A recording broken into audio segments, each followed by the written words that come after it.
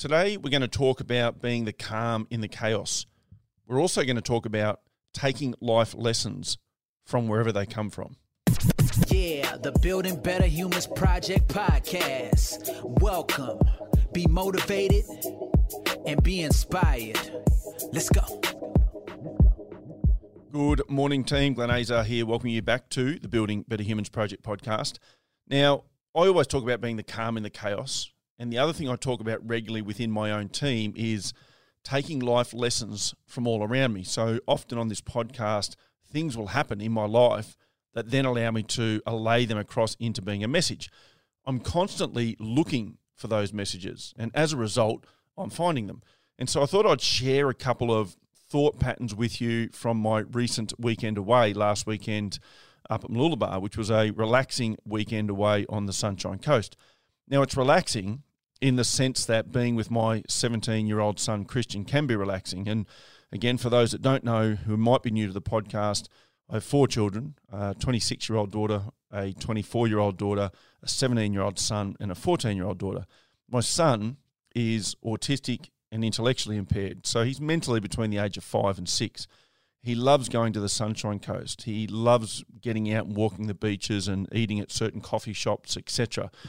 But learning to be the calm in the chaos and taking life lessons from around me, it's not totally relaxing being anywhere with Christian, because he melts down fairly easily when things don't go a certain way. And then when he melts down, it takes a long time to bring him back. So we're regularly heading back up to the hotel, putting up with some verbal abuse, even when he'll apologise constantly, but then still abuse you in between that apology and so on. And he just doesn't have the brain capacity. He's not neurotypical, as we would say.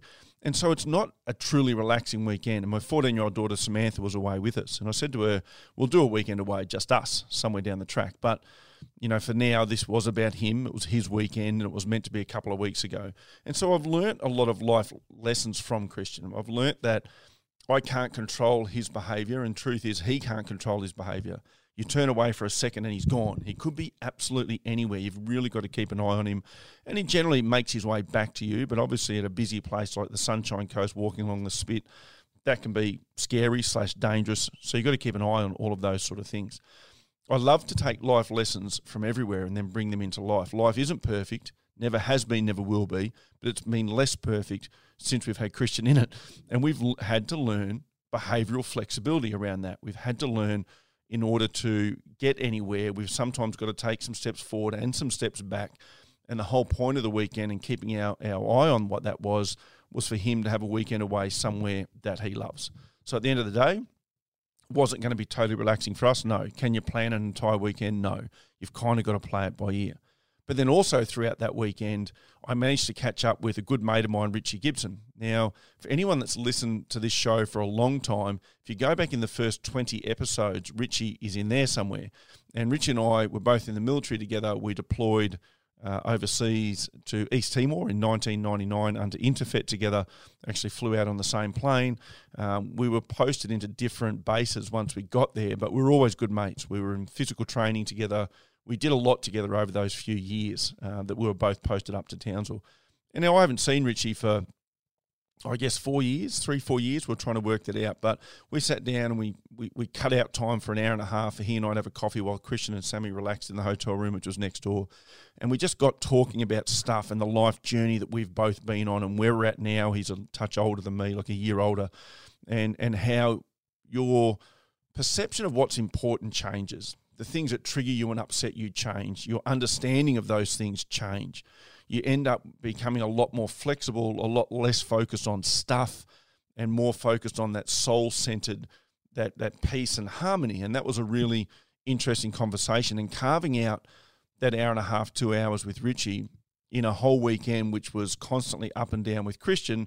So I'm serving the purpose of why we went there for Christian, but I'm also finding my little piece of calm in the chaos by hanging out with someone like Richie and chatting. And we talked for 2 hours and could have talked for 2 more. And it got me thinking that I need to get him on the podcast. We need to have another chat with him, because that was one of the most popular episodes back when we did it.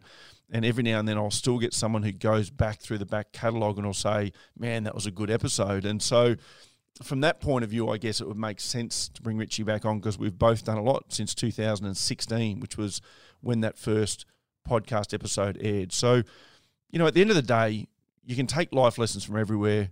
You can react to the situation around you, which is not always changeable, and certainly in my situation with Christian, it's not changeable. Or you can just respond in a positive manner, looking for that positive outcome, and then look for ways to fulfill the other sides of yourself, which in my case, this weekend was catching up with Richie, last weekend. So I guess at the end of the day, what's the message? The message is, have a look at the things that are triggering you. Ask yourself why. Ask yourself, is there a better way that I can respond? Because neither of your responses are most likely going to change the outcome. They could make them worse. They could make them better in the sense that your response is better, but it doesn't change the behaviour. Certainly with my little fellow, it doesn't change the behaviour that he exhibits. I have to change the way I respond to it and not be triggered by it, and then stay relaxed and all of that sort of stuff. And then, so you ask yourself those questions, and then look for the people that you can surround yourself with, that you can catch up with, that you can have conversations with, that you can listen to, that are going to inspire you to feel better, move better, think better, just do life better. And you're going to be a lot better off for that process. Hope that helps. Chat to you guys again soon.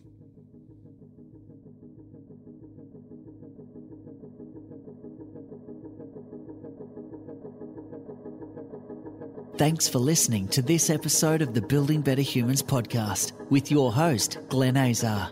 For feedback, to stay up to date, or go back and find an old episode, head over to 180.net.au. Yeah, the Building Better Humans Project podcast. Let's go.